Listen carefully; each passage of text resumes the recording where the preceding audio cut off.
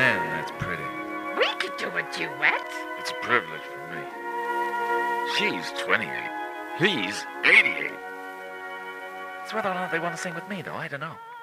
I told you I don't like to be anywhere but cheek to cheek when you're in the room. An amazing privilege. Rod's done a duet with you. Two macho guys. Mixed powers, physical and visual. David's a steel and big. I was thrilled to work with you. Let's hope we do it again. We sing all the time, duets, you know. So I was thinking, this sounds kind of Italian. So I called Zucchero.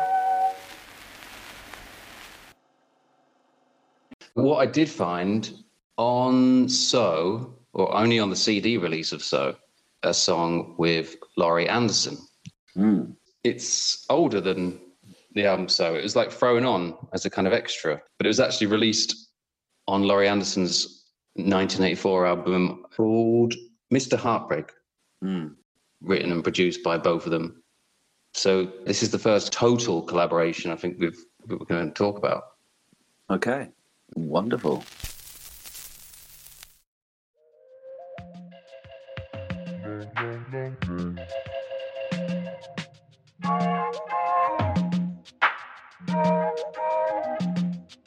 Flying birds, excellent birds. Watch them fly. There they go.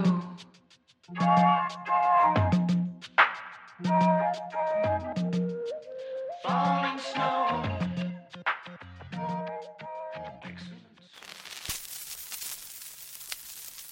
When I first heard it, I was thinking in my sort of critical towards Gab's sort of state of mind. And I was like, yeah, this is so fucking Talking Heads, it hurts. Like, but then again, then you told me about the other version. And that was in 83, was it? Late 83, 84. So, and then looking into Laurie Anderson and how she, like, came on the scene, because she just sort of made performance art, and then they made it into an album for that first album she made. And then looks like Gabs has got involved for her second album. Yeah. And started, oh, hey, I can help you out. You could call him not a parasite, but he likes to use other sort of maybe people who are cooler than him. Well, this was a very collaborative era, maybe. You know, especially in the art pop world. It's like slightly different to the prog world. It's like a lot more collaborative than the prog world. The prog world was very kind of each band does their own thing, and it might all sound kind of similar. But the art pop kind of avant pop, whatever you want to call it, it's a little bit more collaborative, I'd say. I was looking to see where they could have crossed paths, and I think it might be Robert Fripp, because I think Fripp was living in New York. He knew Laurie Anderson. Adrian Belew was the guitarist that's on Mr. Heartbreak album and 1981 version of King Crimson. That's the band I'm trying to think of. Okay. Right, so I think it's that, because Gabriel used to be produced by Fripp. Also in the King Crimson was the bassist that's on most of Peter Gabriel's work, Tony Levin. A lot of crossover stuff there. Yeah. So which I listened to this week. Yeah. How did that go? Well, I got to say, at the beginning, it was quite a horrific experience. It was because I basically had made up my mind about Gabs. And it's just the lyrics. He doesn't really have any respect for kind of songwriting, really. Like, the lyrics are sort of always flatulent and kind of flabby, and like could have been a lot more concise, and kind of he doesn't really care. Like, sort of like navel gazy sort of imagery. He's like, well, that's fine. That's what lyrics are, sort of thing. Doesn't really get that these things can make a sort of impression on a kid who's listening to it and go, wow, that's hooky or whatever. I mean, I think actually he does get there in this album, but like I listened to all the albums up to it as well. No, only like the first 3 tracks I skipped But I was just like trying to find out like his, because I haven't fucking ever bothered listening before, and I was like, me neither. It was interesting, kind of going through them, and you just go, "Oh, 79 sounds exactly like the 79 Bowie album." Oh, 81 again sounds exactly like Bowie. He's like a massive Bowie copyist, and he wants to be art rock and everything. Was it though? Is that maybe just your prejudice that because you know Bowie inside out? So, I mean, maybe it's my prejudice, but I think like Bowie's just like Gabriel really wants to be weird, like, and Bowie just is weird, right? And like that's the difference. Yeah, when Bowie slips on a mask, he's still Bowie, whereas when Gabriel Exactly. slips on a mask, he's totally becomes someone else. He sort of loses himself, and he is lost when he's on being that. So it's not that interesting because whereas exactly like what you said, when Bowie slips on a mask, he's still present, but Gabriel's not present anymore. Like he's just not there, and he's covered in production as well. Exactly. I found myself thinking, fucking hell, this is good. I knew you would. I fucking knew you would. After a while, and it was the production, and not just production, but like the hooks. There's so many hooks in it, and Sledgehammer, of course, that sledgehammered into my consciousness when it first came out, and so I just looked into the making of So, and like Daniel Lanois, who also did like Acton Baby and Joshua Tree, and he really forced Gabriel to sort of refine things a lot, and like locked him in the studio, smashed up his phone. And, he made him make some more concise lyrics, even though they're still claptrap. And the hooks, like, on fucking Sledgehammer, that guitar is like I wanna be dun dun dun. Yeah, dun, but this dun, like, yeah, it's amazing. Yeah, but that is because it's based on pure R&B. That's why it's good.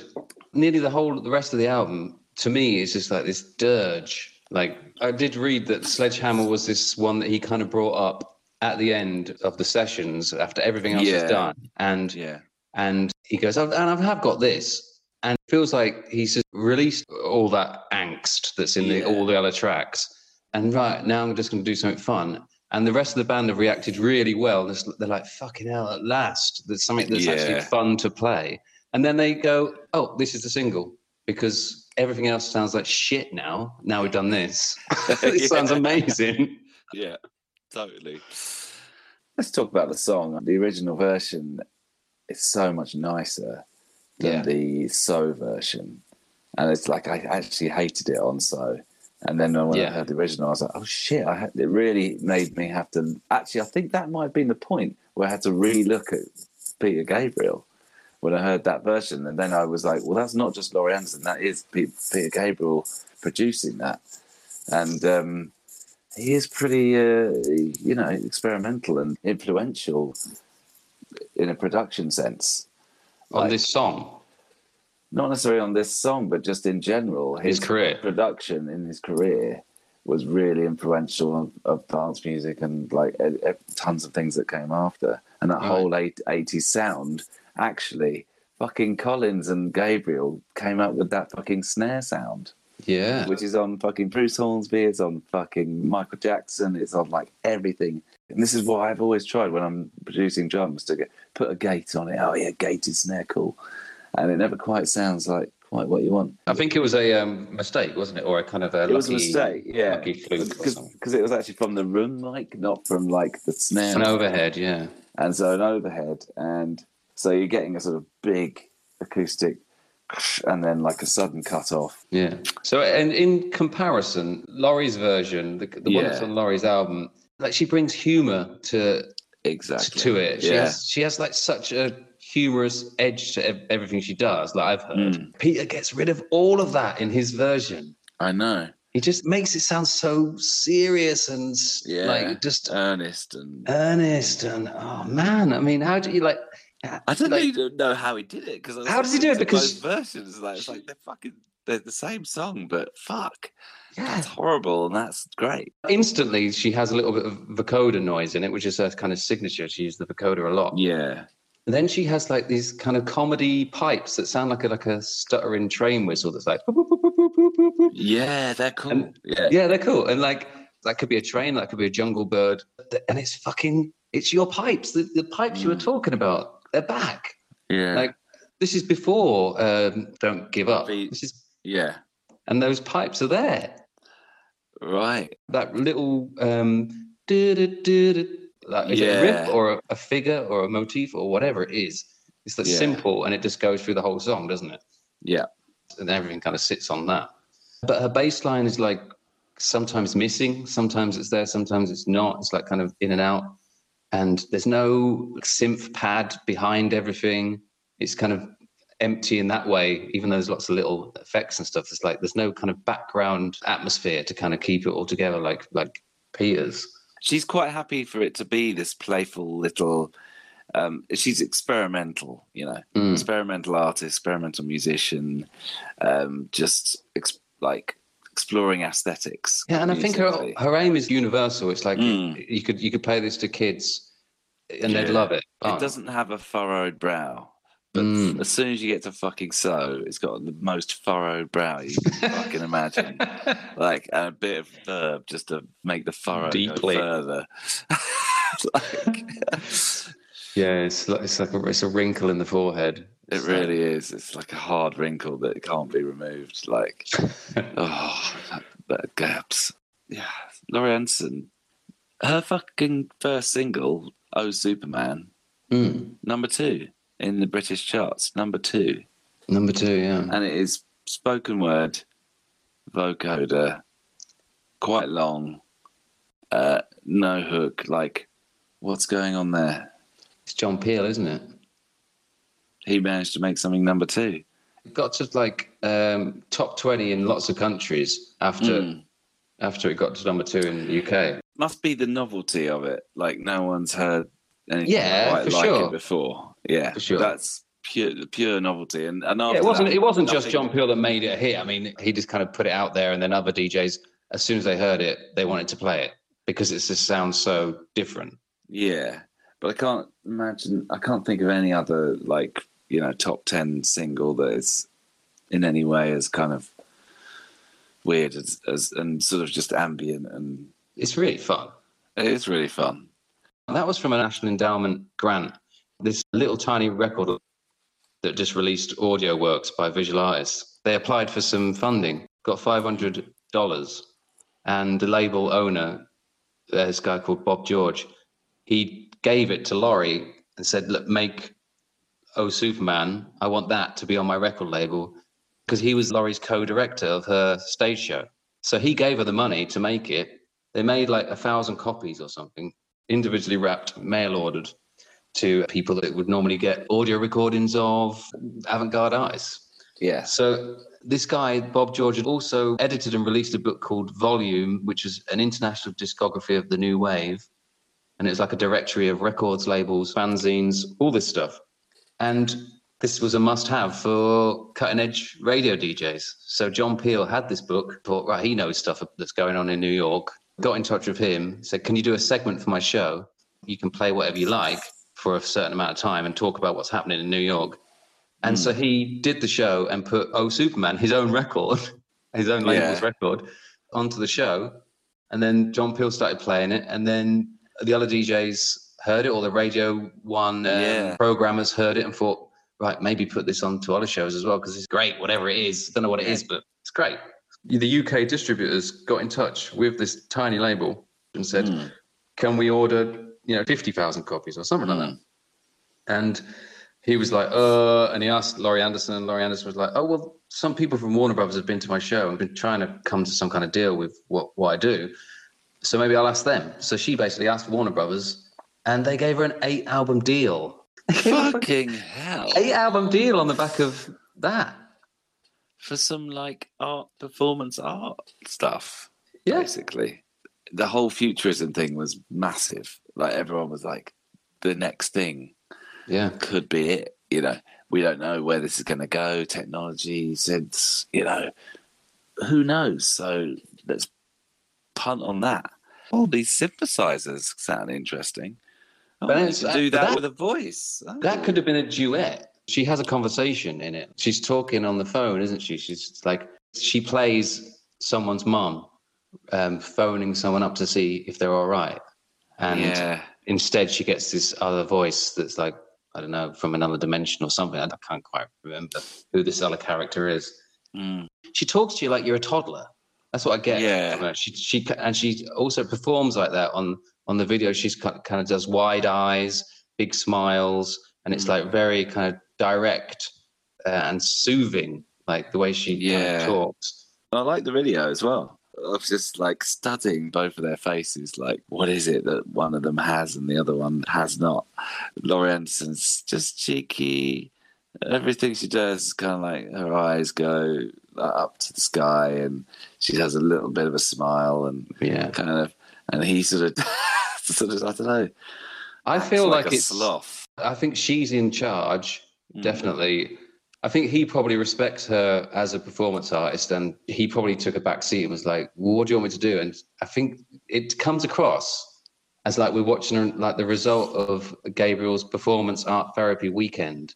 And like Laurie is guiding him and encouraging him, but without getting in the way or taking over. You know, this is his spotlight. They've done the weekend's work, and this is like Sunday evening show for his wife that's come to watch.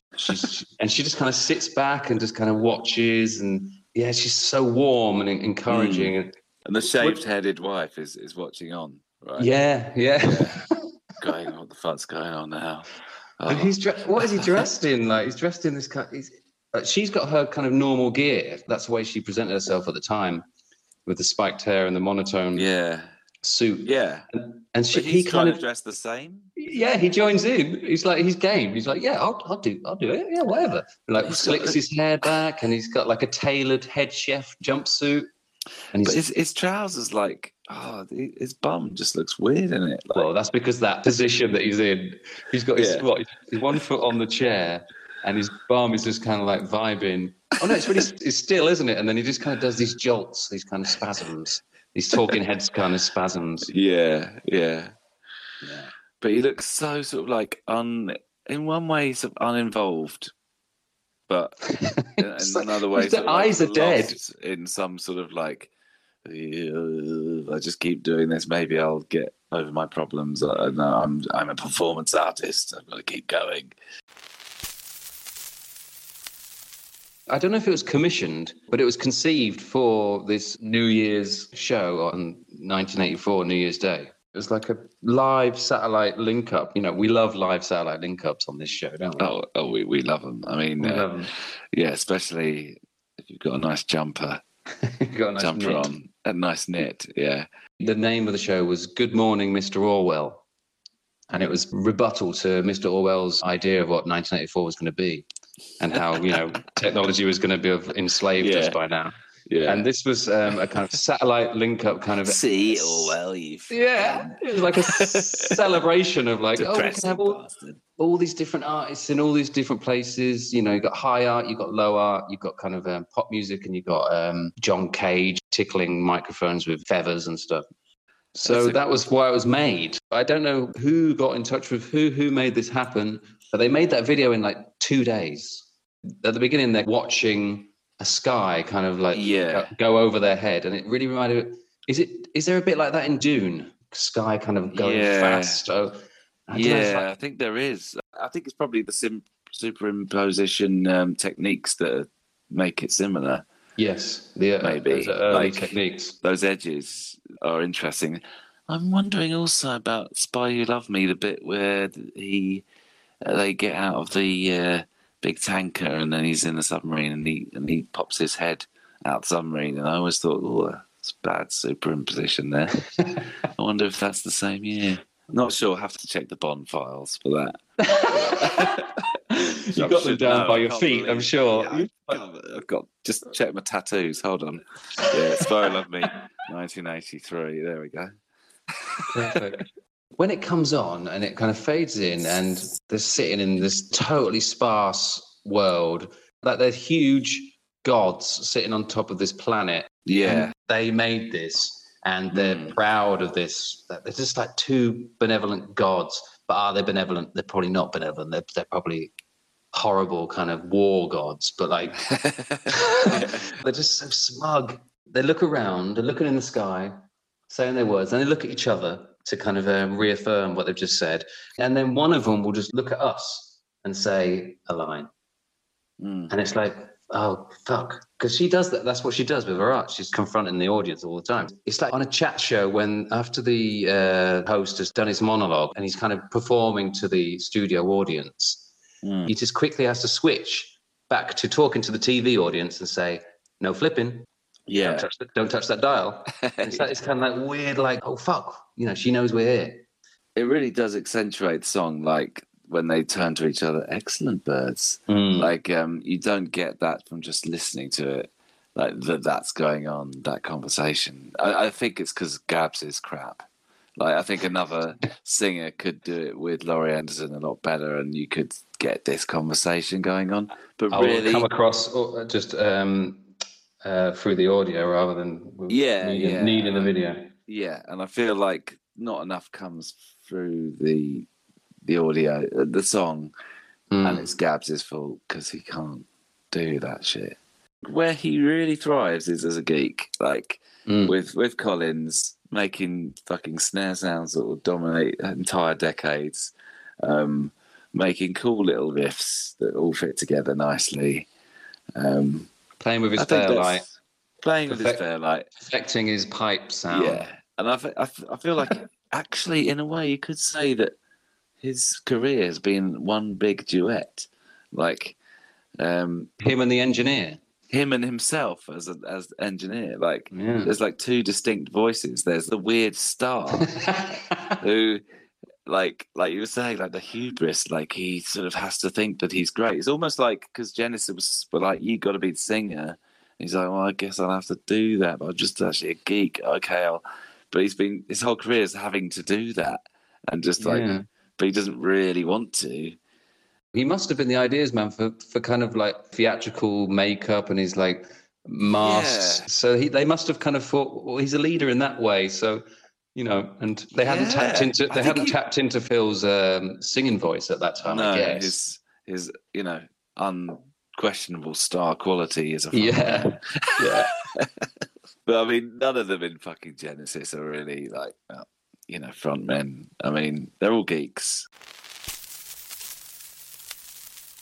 So we're gonna leave Gabriel behind, and we're gonna follow Laurie on to the next one, aren't we? Yeah, we're gonna follow Laurie's star trail. Yeah, and do you want to know who it is going to be? I really, really do. Yeah. Who do you think it's going to be? I'm doing a tiny bit of Laurie Anderson research. David Byrne. Really? That's your guess? Yeah, I don't know who she's done it with, but I'm just going to say David Byrne because. Well, no, it's not. It's not David Byrne. Who is it? It's another. Well, David Byrne wasn't from New York. He was just a student there, wasn't he? But this is a real New Yorker. Yeah, Lou Reed. Okay, good. Yeah. Good. Okay. Fucking ace. Great. See you for Lou Reed. Yeah. Nice clearing up the Gabs shit that was all over everywhere. I just want to. I'm never gonna listen to Gabs again. God, I feel like I might keep listening to So.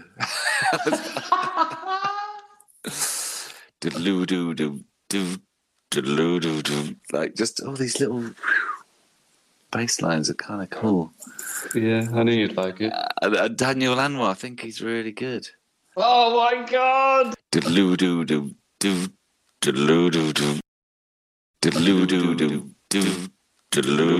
Oh my god! And now we're going from Anderson to Lou Reed. to Lou. Not too much on the Laurie line for duets. I couldn't find many. Yeah. She provided vocals for Jean-Michel Jarre a few times on some of his electronic records. Cool. She also, I don't know if you know this, you probably know the original, as you're a bit of a Bowie head, but she took a crack at David Bowie and Mickey Rourke's rap that they did. Do you remember that? No, I don't even know about that. In 1987, on the Never Let Me Down album, there's a song called Shining Star. Do you remember that? I've never listened to that album. No, nor have I. There is a rap that David Bowie and Mickey Rourke kind of share during this song. It's 1987. Everyone's doing it. And they remixed it in 2018, and Laurie Anderson took on the rap. Not in a kind of 1987 kind of rap way. It was more in that style. Yeah.